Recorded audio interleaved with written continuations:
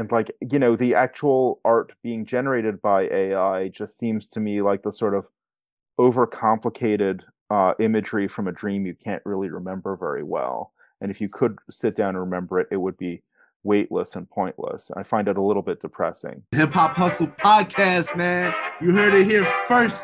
He's not playing. No, Aaron's not playing no fucking game. Oh, don't threaten me with a good time. You got your ear to the streets, man. Much love to all the people down under.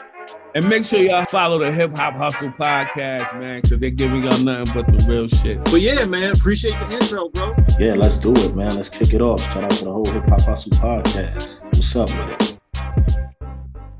It's official. For the first time ever, we have Hip Hop Hustle podcast merch.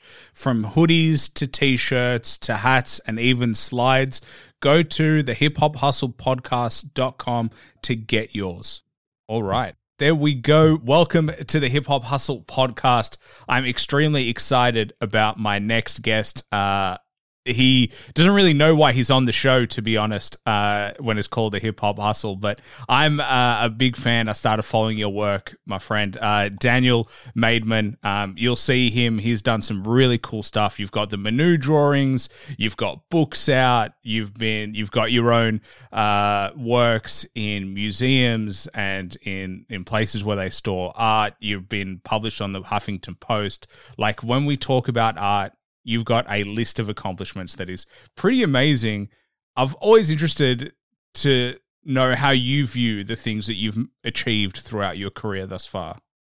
Well, thank you very much for having me on. When I started out in a serious way with art, I made a list of career goals, and they all seemed impossible, and for a long time they were. And one by one, I was able to reach them.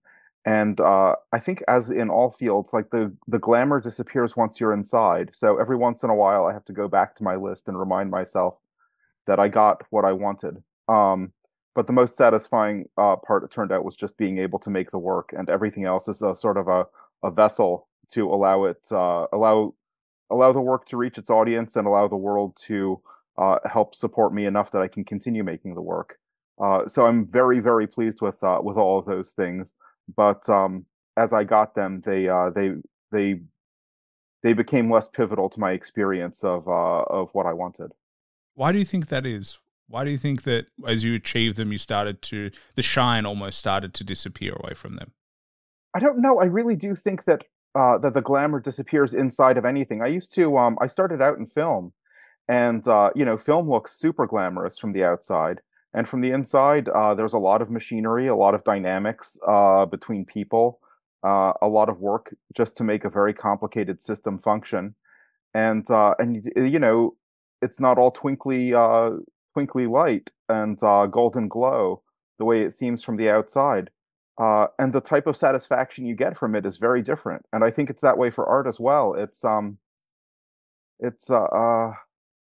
I think that glamour itself implies a certain distance from the thing that is glamorized. And once you get close enough, the glamour dissipates and you find out whether the substance of it really appeals to you. So that substance did appeal to me. It's just that I had a less sort of totemic fixation on the outward markers of success as I was able to achieve them. So there are certain types of emotional satisfaction that I think you don't ever get from a career working out, but you get a different satisfaction that's invisible until you reach it. Do you think artists would be happier if they stopped focusing on those markers of success and purely focused on the art? Obviously, assuming that they could live and support themselves effectively. Yes, I think that they would. Okay, so for instance, one of the things that I didn't get was being integrated into the Chelsea art culture. That is an art scene that is simply not interested in the kind of work that I do. And I really wanted it for a long time. And I knew some of the people who were gatekeepers in that sector. And it just never was going to happen. And it bothered me for a long time until I sort of emotionally accepted that the art world has many parts and that I was welcomed with open arms in other parts that I didn't know existed when it started. So I found my community and they found me, and I've got my people. I have collectors who very much appreciate what I do, and I've been able to do everything else rooting around Chelsea. Like I'll never get that, but I'll get everything else. And I think that it really bothered me for a long time. And if I'd been able to let it go earlier, I wouldn't have wasted that energy on it. And to the extent that any artist starting out can quickly react to the things that they're categorically not going to get, and appreciate the things they are going to get, and on the whole, once they've got the basic necessities taken care of, concentrate simply on making the work and on doing the very everyday work of promoting it into the world without a sort of a fandom oriented, like emotional connection to that. I think it would make a lot of artists much happier if they could work that way. Well, the way you speak, it sounds like the level of maturity needed to be there is at such a high level. It would be so impressive for a young person to be able to reach that disconnection between, hey, this is my art, it's also a reflection of who I am. And then when people are not supportive or people who are not in your corner, how to separate the criticism and even separate the praise from who you actually are internally. Yes. And I think that it's very difficult. And I as you mentioned, I've done a lot of art writing, and along with the art criticism, I wrote a lot of articles that were basically addressed to me about the mindset that I thought would be useful to have and that I wanted to have. So I taught myself by writing these ideas into being, and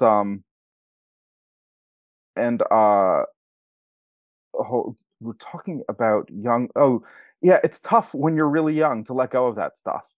And the quicker you can learn, the better. And you'll wind up getting most of that stuff anyway, and you'll find out that I mean, if you persist, this is very much a game of persisting. And that requires judgment as well, because maybe you're not very good at it, and maybe there's something else you'd be better at that you'd be happier in. I was not very good at film. I get good at things slowly, and film rewards people who get good at things quickly. And I was not good at film community politics. So, and it took me a long time to accept that, and that was time that I could have been doing something else. I don't regret it, but that was a lot of time. And so there's a whole chain of decisions that you have to make along your way to an art career. But having that career does require persistence, and the persistence does involve developing a thick enough skin to detach both criticism and praise from your emotional self-perception. And I know that with artists, their work is themselves. And yeah, you're going to encounter a lot of people who are like, I reject the work and I reject you.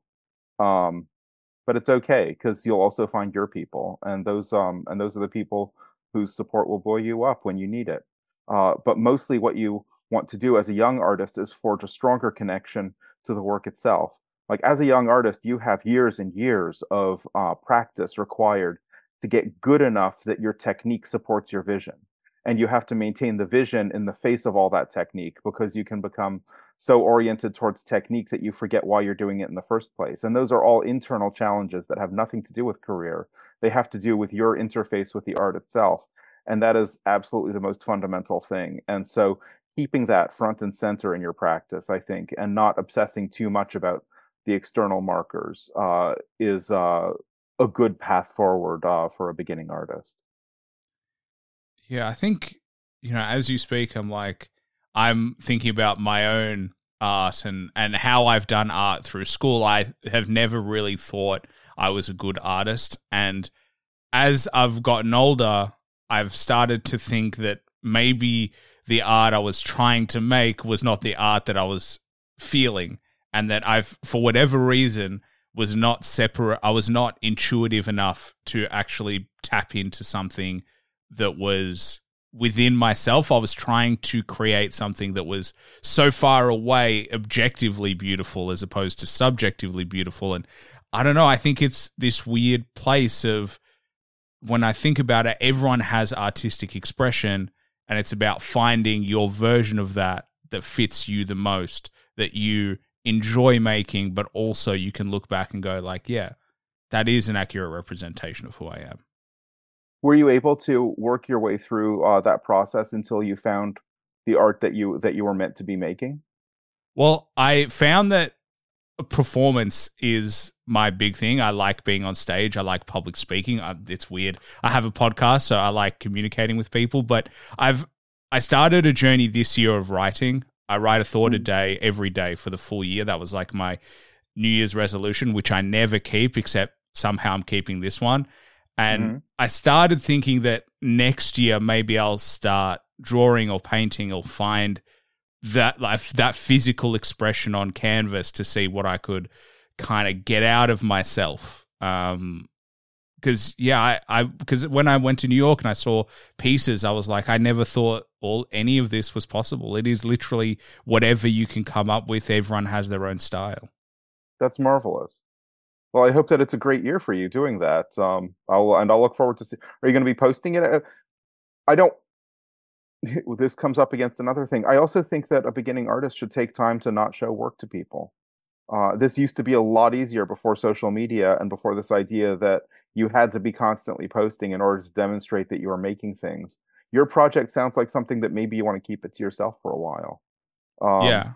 If you're posting it, I will be thrilled to see it, but I'm not going to encourage you to post it before you've had time alone with the work. Time alone with the work is fundamental. I might just have to send it to you privately. Okay, I'd love to see it. Because my brother started painting recently, actually. He went traveling for 12 months, so my youngest brother, and he just started drawing in his notepad, and now he's started to paint and do abstract works, and now he's started to look at clay figures, and that's the path he wants to go down, and I'm like, that is awesome. Like, I've always thought that he had some artistry in him. It's hard to know what it is until you start doing it, but he genuinely really enjoys it. And I mean, so where I am filming, there's an attic above me. That's where my brother goes and has all paints in there and canvases. So, I think seeing part of him do that has inspired me as well to be like, if he can, then so can I. That's fantastic. Well, I'm very happy for him as well. That's a very creative family. Are your parents artists? No, we were always like this.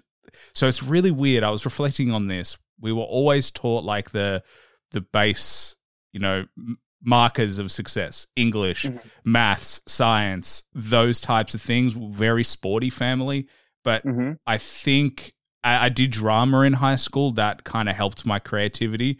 But outside of that, we didn't really do extracurricular creativity things. It was mostly just athletics and academics, which were pushed. I was awful at instruments. That was just something I never picked up. But I think as I'm getting older and as my brothers are getting older, we're discovering these things about ourselves. That's wonderful. Yeah. I had my dad is a professor and my mom was an executive while we were little to help support the family. But now that she's been able to retire, she's gone back to what she was doing when we were little, which was an artist. So I always had support in both the arts and academics. And my parents were like, whatever you want to do, we'll support you. So I was very fortunate that way. And we had a lot of art and literature around the house. How do they view what you've managed to accomplish? I think I know they're proud of me, and I think they are relieved that I got some of the things that I wanted, because it was clear that I wasn't going to be happy unless I got to live a life more or less similar to the life that I'm leading. And they would not have wanted me to be unhappy. So I think it was a huge relief to them that something worked out. And film was a disaster, and I really wanted that from when I was a teenager. And I only had the sense to move on from it in my 30s. And I think that was probably really rough for them, seeing me struggling like that and not getting where I wanted to go. But I've always had a lot of my life that wasn't the core thing that I was doing. So I enjoyed a lot of other things during that period, and my average happiness level is naturally pretty high. So that's far afield from the question, but I think they're really happy for me. And they get a kick out of me being published in different places and stuff like that. So Yeah. yeah. It's interesting that it took you so long to realize the film wasn't the thing for you.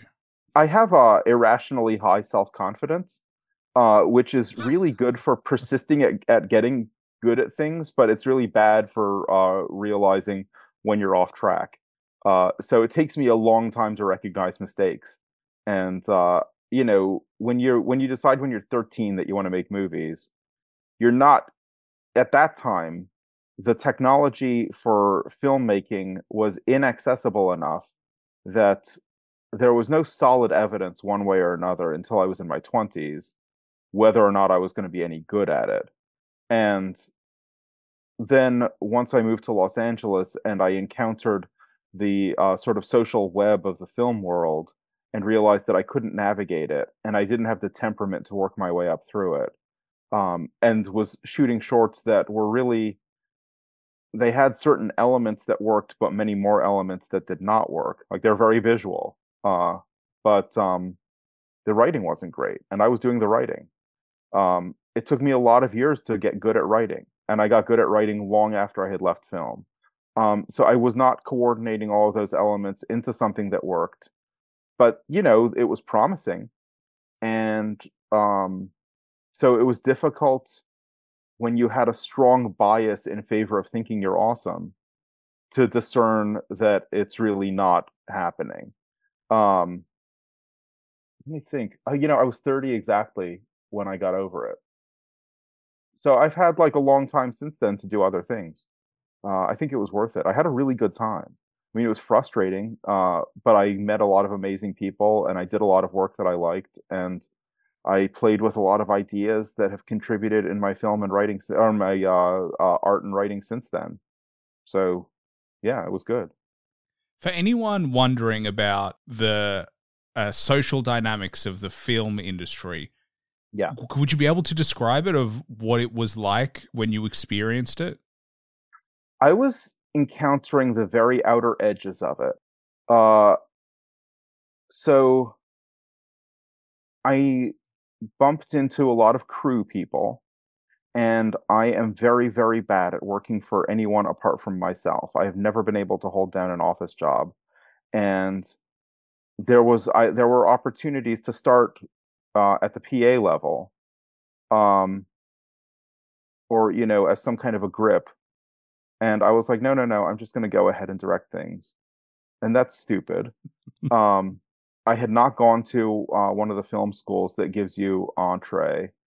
I would run into actors, some of whom were very kind, who were not like movie stars, but recognizable. And but the substance of how people were relating to each other remained mysterious to me. And I only realized that it was mysterious once I moved to New York and I got to know the art scene. And like the art world is not that big. I don't know how many people are actively involved in the, multifaceted art world in New York relative to the film world in Los Angeles. I think it's a smaller number of people, but I didn't find it difficult to figure out who was connected with whom and in what ways, and to wind up in the right room to be talking to the right person. And also, having gone through this nightmare of like that, trying to socialize in film was very unpleasant. Because I don't like walking into a room wanting something from people. I want to enjoy people. I don't want to use people as an instrument to get something that I want. I found it very uncomfortable. And so having gone through that with film, when I was starting with art, that was also happened to some extent, but less so. And I was able to cordon it off and reduce it. And I was able to figure out who my friends were and to interact with them as friends and not as people seeking an advantage from one another. And and this was not the goal, but by simply seeking to participate and to have a good time with people, I wound up getting much farther than I think I would have if I had kept on asking for things. And film people are, I think, more insular, and I think they defend their territory. The ones that I knew defended their territory much harder than the art people that I wound up hanging out with. My art community is a very open community. Like, you know, if you show up and you're dedicated to your work and you're of goodwill, you'll find a place. And uh that's not that's I'm in much more of a figurative classical scene, but we absorb new people when they come by. We're happy to have new people. Um, I think film is quite defensive. I think the Chelsea sector of the art world is quite defensive. Although who knows? I didn't hang out with them for very long because they didn't like my work. And you kind of have to like each other's work. So mapping the art world, including the parts of it that I didn't get into, was relatively easy. Mapping the film world was very, very difficult. The interior connections were obscure. And we're talking about like the late 90s and the early 2000s. I don't know how it is now because there's just an army of online people who spend all their time figuring this stuff out. I think that if you were a dedicated pattern interpreter now, you could work your way through it and figure out all of the internal connections without being an insider. Um, but even that level of analytic insight eluded me in my 20s, so it remained enigmatic. Well, to be honest, I don't think that sounds particularly fun to spend my time mapping it all out in this. You know what I mean? I don't think Right? anyone should enter a career and start mapping anything out. I think you're right. We've all been in conversations where you feel like the other person's trying to get something from you. It Yeah. just feels a lack of emotion, a lack of connection, and it just feels off. And I think being in an industry where you feel that would just be awful. It would Yeah. just drive you crazy for the rest of your life, I think. I think there are a lot of crazy people in Los Angeles. I'm hesitating to generalize from my experience to an overall take on the scene because, first of all, my experience is now a couple decades out of date, and second of all, maybe I was just an asshole. I mean, it could have just been me. I don't think it was. I think everyone was horrible in that way because everybody has such a craving. Like film of all of the arts has so much potential reward and so much apparent glamour that it attracts swarms of people who have an almost addictive uh, craving for rewards inside of that field. And I think that breeds that kind of behavior. Um, so that part of it is very unhappy. But I couldn't say if that was everyone else's experience. That was my experience, and I didn't like it about myself. And so when I eventually got over my passion for the internal art making part of it, I was incredibly happy to leave behind the ambition part of it. Well, I see the same in music. I think Yeah, the more corporate things become, the more dog eat dog world it becomes, and the desire to leapfrog the next artist becomes more prevalent. I mean, I've been fortunate to speak to a lot of artists, and everyone believes they're the best, but everyone believes that they deserve more. And it's Ooh. interesting to talk to a lot of people who believe they deserve more, because there is only so much that each of us really deserves, and the rest is earned Right. from work that you do. So it's just interesting to see the mindset, and I think a lot of it is told, like, you have to have this mindset, because if you don't, well, then you're not going to succeed. And I am starting to think that potentially being in reality with yourself is the true mindset you should have, because it allows you to make decisions and make art that is true, as opposed to what you think people want to hear. Yeah. In terms of that outward stuff, I have taken a position uh, of not really trying. I'm trying not to want specific things all that much, because in my experience, if you want something specific, the odds are good you won't get it. But if you remain open to good things happening, odds are good they'll happen. And what happens will be a surprise to you, but most of the time it will be satisfying. You can have like very general career goals, and then be open to the path that your actual career goes, having a high degree of surprise and variability.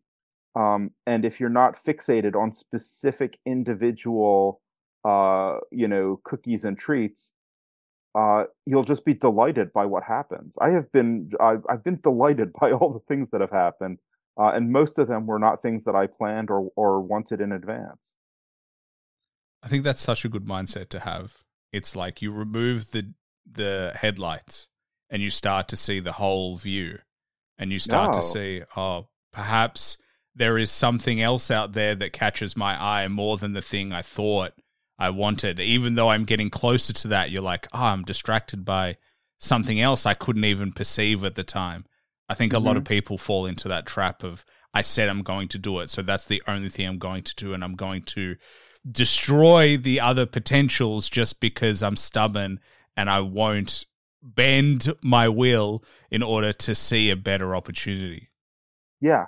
If you have work to offer, the world will find some form of appreciation to offer back, and you just have to be open to it. And I can't say yes to everything, but I say yes to as much as I can, because it's all exciting. And if I'm getting to do my work, then the form it takes in the context of some particular side quest is just it's great. Can I ask you something that I have pondered about since seeing your art is why the human form? I think everyone has an idea of what it could be, but I'm interested in yours of what is it that inspires you to continually draw it in different shapes and manifestations in different people? Okay. First of all, it's doing it well is very challenging. And so it's just a great challenge when you're starting. And you're like, if I can do this, then I'm really doing something very exciting. But also, I think that the way I see human beings is the sort of physically we're the most graceful machines that I'm aware of in the universe. And also, there's a soul inside of us. And so if you look hard enough, the machine becomes transparent, and looking at it, you look through it towards the inwardness of the person.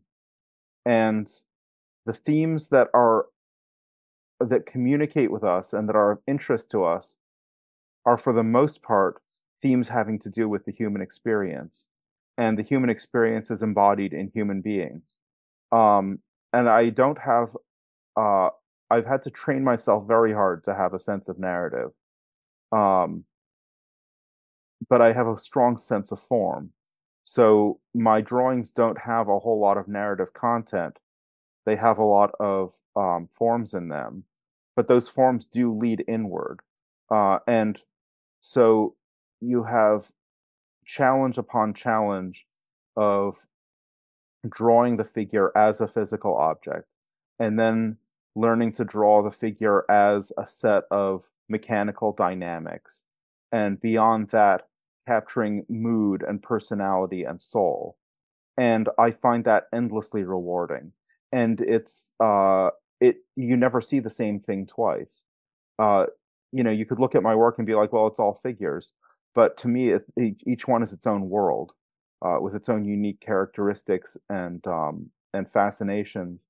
And so I don't get bored with it. I want to draw figures all the time. So I guess that's an answer. Yeah, well, it's definitely an answer. Yeah, it's interesting because when I'm looking at it and when I look through the people that you draw and when you're going through it, it's like, in a way, my mind feels the backstory of like what their life could be. Because there is this one piece, and I think looking at it before, and the textures of the skin is also impeccable. It feels like if I could brush my hand across it, it would feel like a normal person would feel. But there is one where it's just a hand on, I think, a hip and the indentation. And I'm all of a sudden being like, I wonder what she's gone through. She's got a fuller figure, and it's just, I think humans have this weird thing, and maybe it's just because I enjoy your art that I'm trying to fill in the story of what this person's life is actually like. I'm trying to understand them in order to get a bigger picture of that one small snapshot. I love that. Thank you. Yeah, I do think that we naturally we have empathy. We assume that that the people we look at have their own story, and when the artwork doesn't provide it, we'll fill it in. And I want my people to have to bring history and bring personality to the drawing, and then allow the viewer to complete the experience the way that you're describing. I'm really glad that it strikes you that way. Because I've wondered, how do you choose the people and the figures that you're going to draw or attempt to show in their shape? Well, let's see. The drawings that you're looking at are a mix of drawings from life and drawings from photo reference. So drawings from life tend to be either models that I know from life drawing workshops in New York, or traveling models who are coming through New York and have gotten in touch with me and you know, asked if I'd be interested in working together, which I'll generally say yes to if I can. And then with photo reference tends to be, you know, models that I've bumped into on Instagram.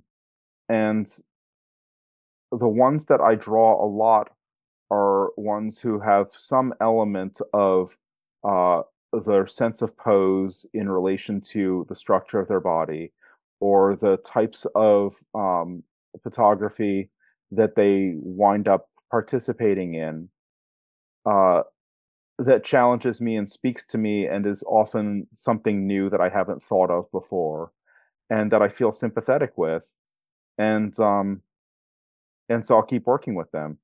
In terms of life drawing, there's a combination of that and also us getting along well conversationally. Because, you know, I talk the whole time that I'm drawing. I have the talking part of my brain is completely disconnected from the drawing part. So I'm chatting with models the whole time I'm in the studio. So it has to be somebody that I can talk with for hours and hours and hours.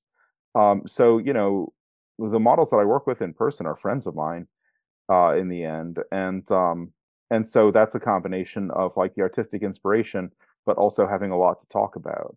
And I've had a lot of really good collaborations with models over the years that have lasted for a very long time. So that's pretty much how that works.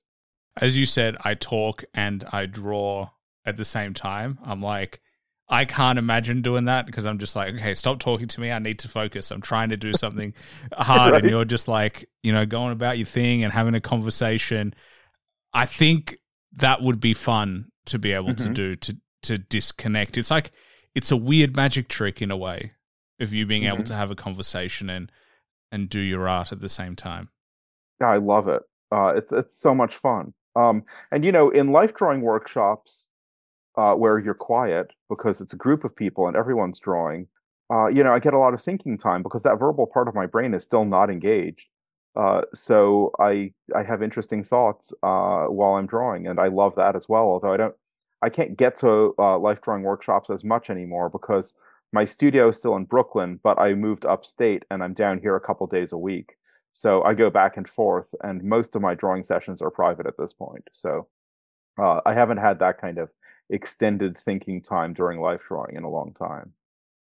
Well, maybe it's time to go back and give yourself a new experience again.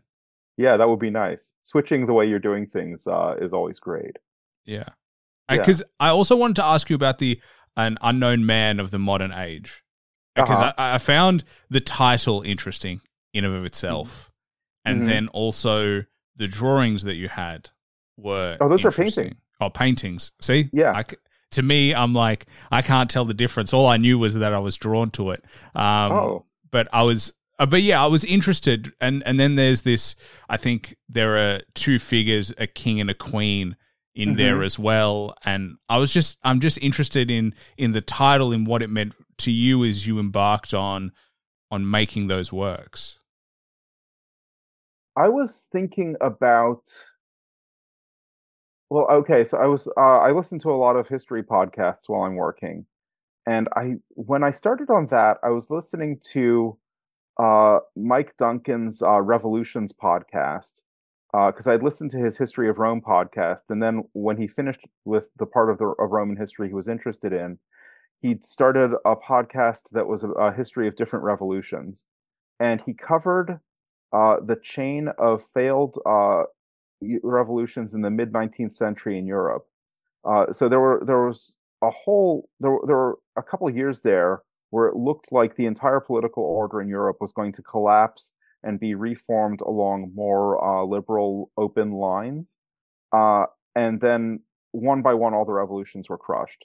And the existing political order managed to hold out, I suppose, more or less until World War One. And that was kind of like a really interesting historical passage, because a very different late 19th and early 20th century Europe could have happened quite easily. But they managed to successfully put it down. And at the time that I was listening to that, it was in the aftermath of a sort of like a crisis of public confidence in the legitimacy of government in Europe and America in like around 2015 or so. So, that was like the period where there was a lot of upheaval. Like there was Brexit, there was Trump, there were a lot of mass movements offering answers to political problems that were outside of the existing political paradigm. And that obviously you could tell from the responses that it was very threatening to the entrenched political order. And there were, crackdowns in response to it. And it seemed like we were entering into an age of unrest and turbulence, which I don't think has quite ended. I think that we're in it now. So when I was thinking about that, I was also thinking about the journey of some generic individual through such a period of transformation. And there are two male figures among that group of paintings. So there's one that's like a young male nude holding a fasces and facing a tower, which suggests some kind of rebellion against an order, but the character of the order and the character of the rebellion remain ambiguous. And there is another figure, a stooped older man, quite tall, standing alone on a beach facing out to sea and looking at the shore in front of him. And I imagined those as the same person at different points in his life.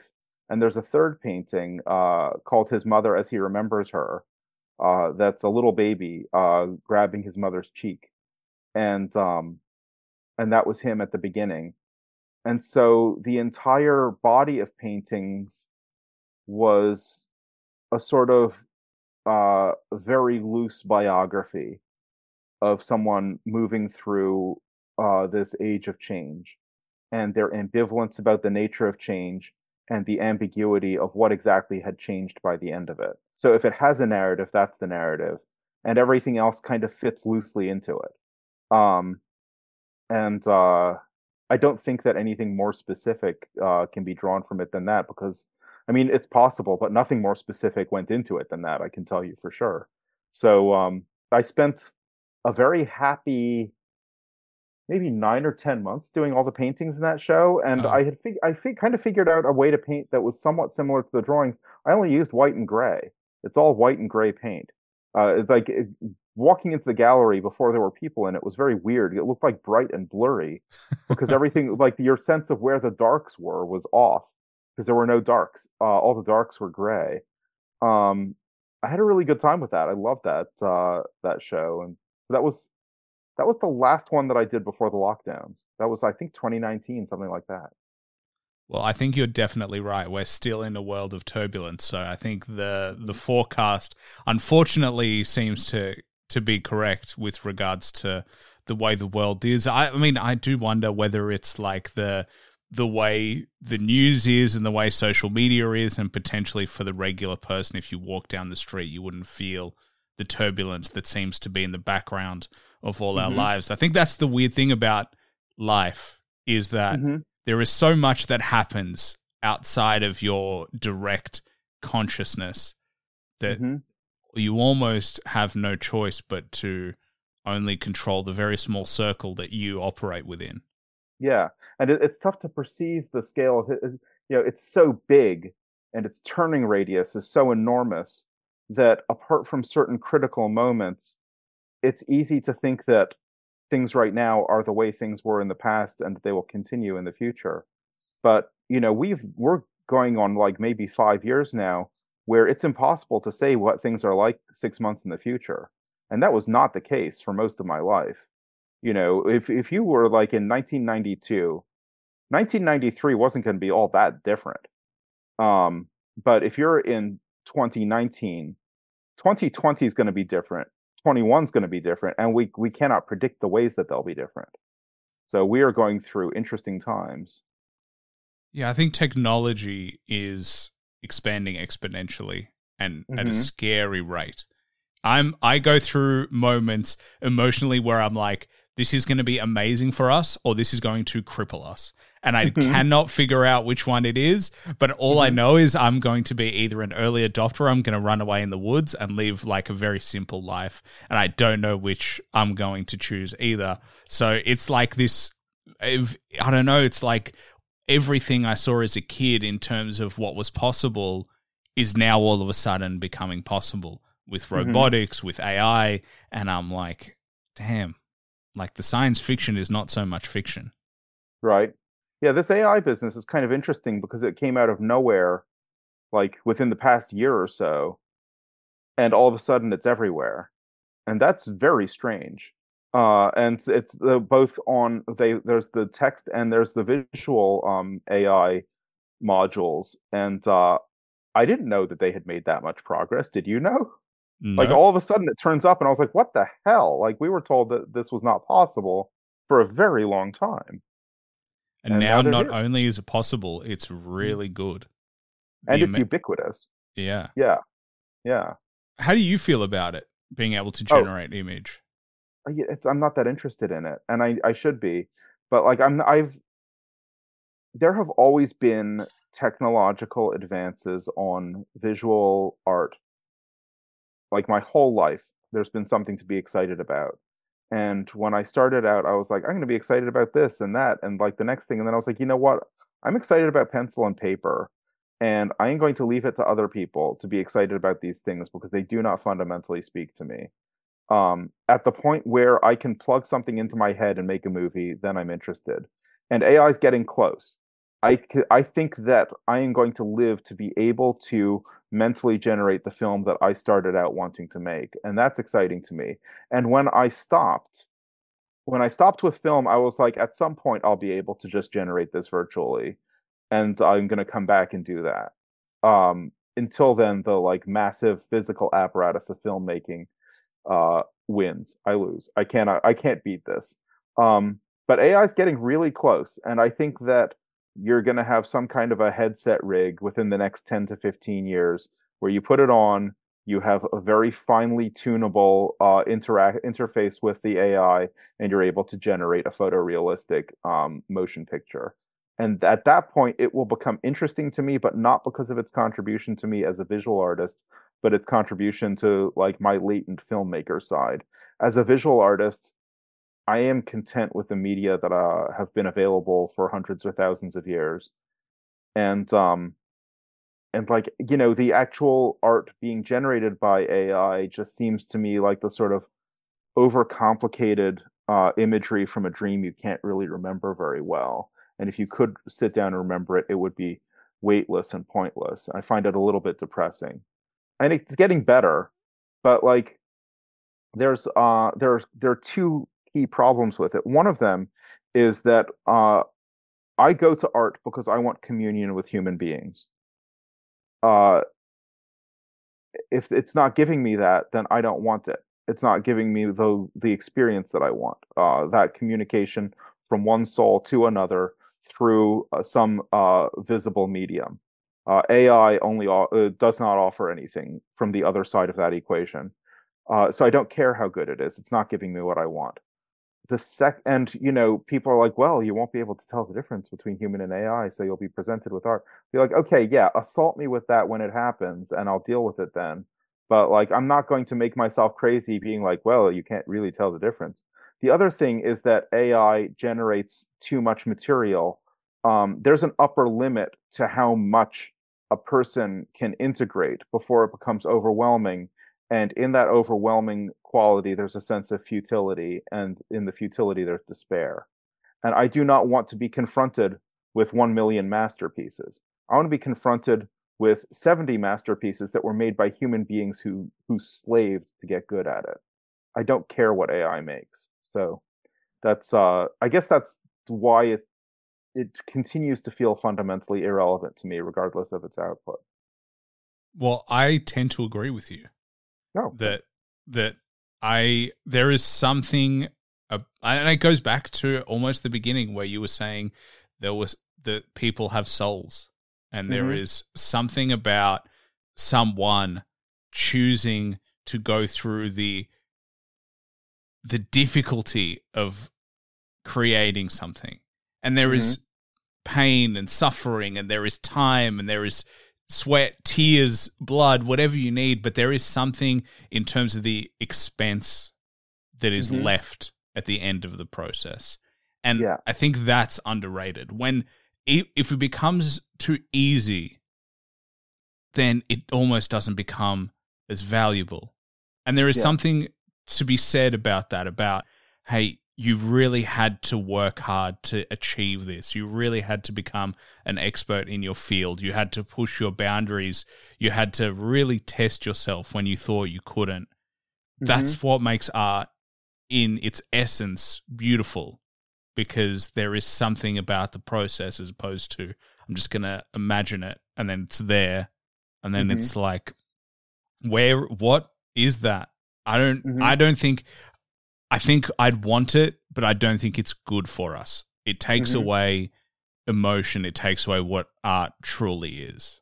Yeah, and this issue came up earlier with photography, and it's taken photography most of its history for photographers to be able to assert themselves in a way that says, yes, I am a creator, because the mechanical quality of the camera made it possible to produce a beautiful image without that passion to get there. And photographers really put a lot of work into reckoning with that and taking responsibility for the making of their work in a way that elevated it from a mechanical product into an art form. And I think that AI represents a similar challenge, but much more intensely than photography did, because AI will auto-generate meaning for you.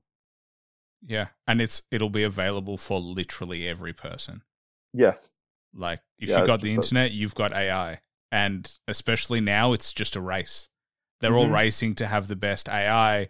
I mean, people are going to have robots in their homes at some point. I know Elon Musk has talked about it. Like, it is just at that point now where I think we're forgetting what it is to be human. I think this is part of our evolution to like becoming part human, part robot. But we're forgetting about the beauty of and the flawed nature of what it is to be human, and reconciling with that. I think we've stopped doing that. We're like, all right, we're flawed. Instead of reconciling the flaws and learning how to accept those and get better and go through that process, we're like, let's just fix it with AI and technology and forget about all those problems and all those things that actually make us unique and special. Yeah, over the past few years, and this has gone from being something that you automatically did to something you had to make a conscious decision to do. I've put in a lot of effort to see my friends in person, because we have a lot of digital mediation now that makes it possible to interact with your friends without seeing them. And I really like to show up and spend time with my friends. And I think that the reinforcement, we're not solitary creatures. we become human in contact with human beings. And I think that time that you spend with people reminds you that you're a person. And so that partial inhumanity that you're describing, I think, is in part enabled by us spending too much time socializing online, because there's a smooth gradient between interacting with a person online to interacting with a chat bot to interacting with base machinery. And our brains are not adapted to understand the distinctions and to maintain their sense of identity outside of direct physical contact with human beings. So I think that us, tweeting at each other and posting at each other is part of that syndrome that you're describing. And I think COVID had a significant impact on the push towards digitization.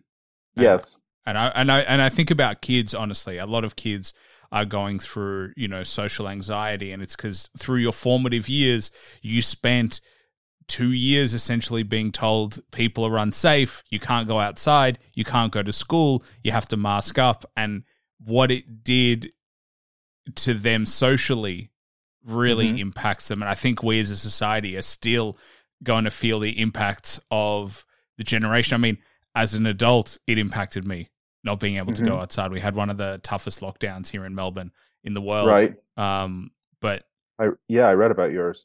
Yeah, but I think as an adult, you're a bit more equipped to deal with difficulty and hardship. But as a kid, you need to be with your friends. You need to feel the natural social hierarchy that is at school. You need to be able to go outside, play on the playground, and be what it is to be a kid. And to have playgrounds roped off and have an hour a day outside, I was like, how is this good for us long term? Like, it's just going to be untenable at a point. I mean, I think that in like maybe 20 years, we're going to have a generation of serial killers because they missed out on the empathy forming period of childhood. I don't think you get that back. I think that there's going to need to be some kind of, mass therapy and socialization program, because you're going to have a lot of asocial people who are incapable of recognizing the humanity of the people around them. I think that it is very, very dangerous what happened to those children. I agree. But I do think that conversation and art helps. I think, when you look at art, it can be any piece of art, but, if you can find a piece that moves you, you kind of do get a sense of other people. You do get a sense of like empathy. I think that's that communion that I like. I think of communion and identification with as like core elements of the experience of art. And when you have narrative art like books or movies, good movies, that identification with allows you to lead the lives that are inside those stories. And that is a form of socialization that when you say that art will play a role in helping these people reassemble their shattered humanity, I think that is correct. I think that they are going to be able to experience things that they were not able to experience in their lives through art, and that will help bring them back to people. And so, that's a hopeful take on it.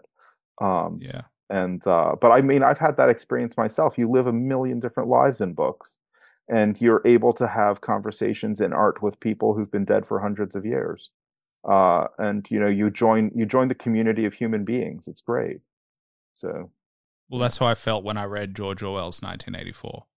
I was a teenager and I read it, and it like just blew my mind. I think it shaped me as like what it meant to be a person in a different world, and it made me wonder how I would be in that world, and whether the main character is in fact a bad person or he is as good as you're going to get in a society like that. And then I think it just takes you out of this. I don't know. It struck me purely because of the Machiavellian nature of it all. And even still, it's one of my favorite books of all time. That is a terrifying novel. Yeah. I read that from the moment that he started showing it to people, it was treated almost like it was cursed because it was so horrific. I mean, that's a masterpiece. That book is flawless. Yeah. Yeah. Yeah. And I remember getting into an argument with my English teacher at the time about the idea of what a hero was. Because my argument was, and I still believe to this day, he is the hero, as in his liberation and what he tried to do, which ultimately failed, was as good as you're going to get in that society. You're not going to get a Superman who's good looking, handsome, charming, who's just eloquent with everything he says. That is not that society. It doesn't make sense in that world. So for him to be beaten down, old, flawed, but still to try and rise up and fight back, that's his version of being a hero. And I think there is something to take from that for all of us, that you don't have to be the archetype of a hero, but you can be your version of a hero, whatever that looks like. Yes. We all have access to heroic qualities. Doesn't mean we have to be perfect. I always assumed that he was to be taken as a hero.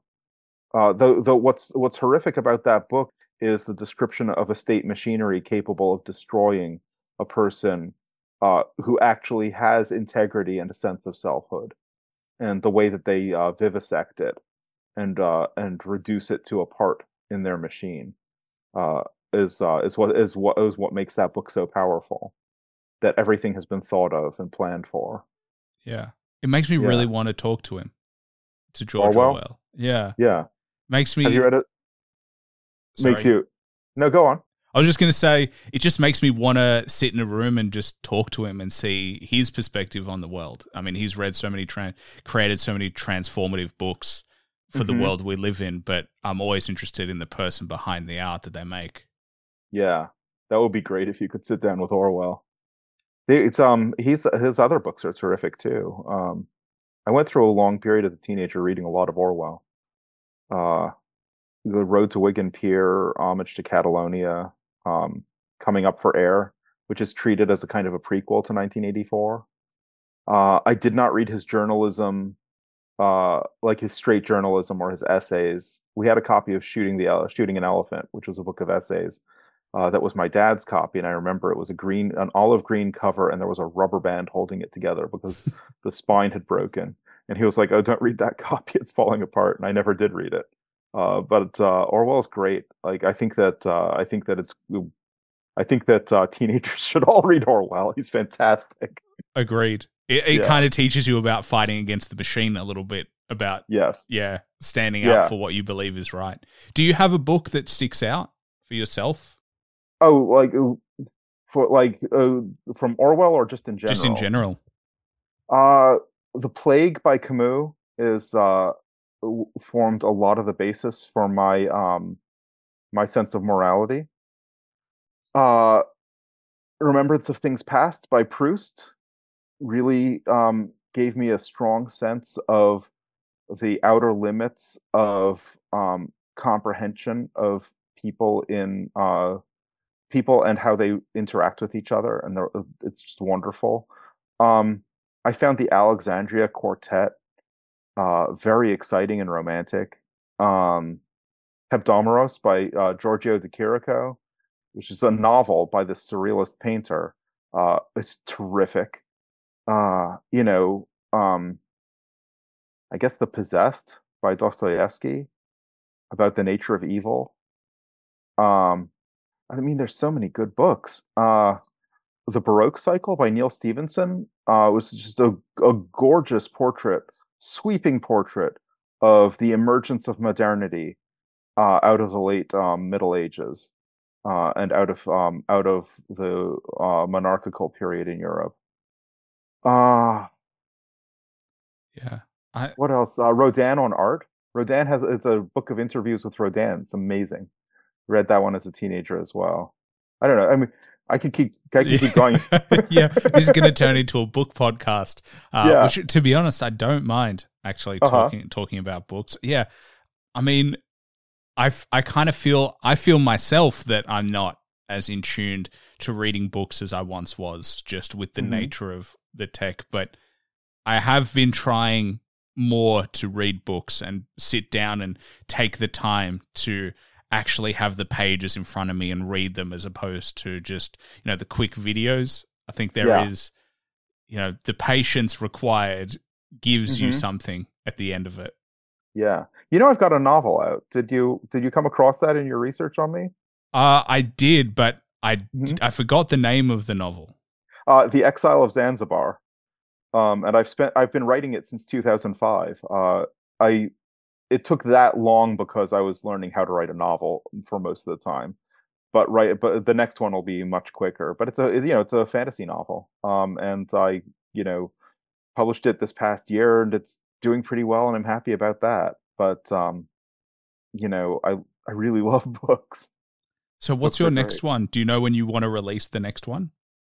I'd like to get it done in the next 2 to 3 years. And the Exile of Zanzibar was the first of a projected 7. It's an epic fantasy story, and so that novel is the beginning of the story, and it has many leagues to go. And so I'm working on the second one, and I'm writing it right now. I'm really enjoying it, and it's going much faster and more easily than the first one, because the process for the individual novel is, for me, a process of allowing life to percolate and ideas to percolate through the narrative and make it rich and dense, and then writing it all down. And that process doesn't have to take 17 or 18 years. All of that time was spent writing a lot of art criticism, in part as a means of learning to communicate through language, and to learn how to have the voice of the prose in the novel. So it worked. It was just a very laborious process.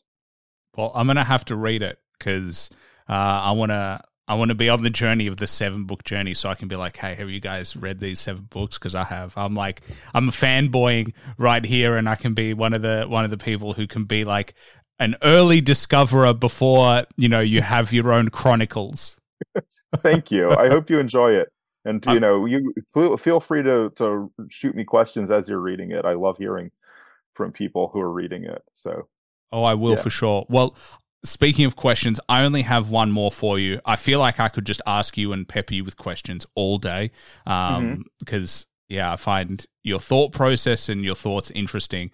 But this is the only question that I plan on the show. It's the only question that I spent time thinking about, to be honest. Okay. However, if you could recommend one album that everybody should listen to at least once to get an appreciation of, what would it be? Okay. The Capella Romana, Lost Voices of Hagia Sophia. This is an album of Byzantine church music recorded by a group in a studio, but what they did was they used the most cutting edge of acoustical science to create an Hagia Sophia filter. So it sounds like it's being sung in Hagia Sophia, in Constantinople back in the day. It's gorgeous, so beautiful, awesome. And I can tell you, I can guarantee you, no one ever on the show has mentioned that piece of work. So awesome. I'm glad I had something to say. Well, you came out really quick. I mean, the amount of people who have no idea, they're always like, oh. The faces that I get when I ask that question. But yeah, it came really quickly to you. And yeah, I love projects that people very rarely talk about. I think that's the point of the question, is to get into the mind of what stands out to people. By the end of the podcast, at some point, I'm going to have hundreds, thousands of albums that you can listen back to that influenced and shaped people. That one has had a big influence on me over the past few years. I really love it. Awesome. Well, speaking of influence, obviously Daniel Maidman came through. I appreciate your time. This was a wonderful conversation.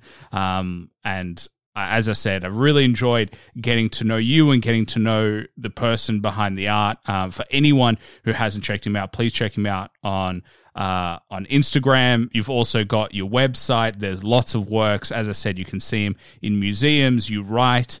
But yeah, is there anything, I might let you do the plugs of your own work, but is there anything you wanted to plug? Where can people best find you?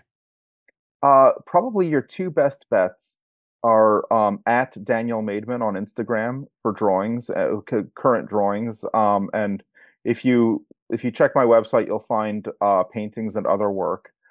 And then if you're interested in my writing, go to Amazon and type in my name, Daniel Maidman, and you'll find my novel, which I'm very proud of, and a book called Theseus, which I'm also very proud of, which is a book-length interview with the painter Vincent Desiderio, who is a substantial philosopher of art. And we had a long, I think it's like maybe a 5-hour conversation. I was like, we got to do a book of this. We recorded it. It was for an article, but it was way more than I needed for the article. So we made a book, and it treats a lot of the themes that are of great interest to him. And I was fortunate enough to be his interlocutor in that exploration of his ideas, and I am very proud of that book. So that's on like philosophy of art. We talk about a lot of different painters, films, ideas, philosophers. It's really cool. Yeah, so those are the two books that are available. So check me out on Amazon and Instagram, I would say. I might have to do the same thing with you and ask you about your philosophies in your life. Oh, I mean, it's not so formal or organized. I have this bare minimum morality of just trying to be decent to people. And as for metaphysics, I fluctuate between, I guess, your basic Platonic and Aristotelian outlooks. Although the older I get, the more I have to admit to myself that it's always been somewhat more Platonic, even though I talk a good Aristotelian game. So I love that you have a 5-hour conversation with someone else, and then I ask you about yours, and you're like, oh, it's just one sentence. It's like, that's it. That's it. You can sum me up. And I don't believe you for a second. I think there are definitely way more than that. But yeah, as I said, I appreciate your time. I appreciate you sharing your insight into the art that you create and your view of the world. And yeah, I hope that I get to speak to you again soon, because yeah, I definitely enjoyed it. Absolutely, anytime. This has been a delight, and it's an honor to be on here. Thanks for having me. Thanks for listening to the show. Please like and subscribe, and follow me on Instagram at @the_hip-hop-hustle for upcoming podcast news. Also, don't forget to check out my Patreon under Hip Hop Hustle for exclusive content and to help support the show. Bye for now.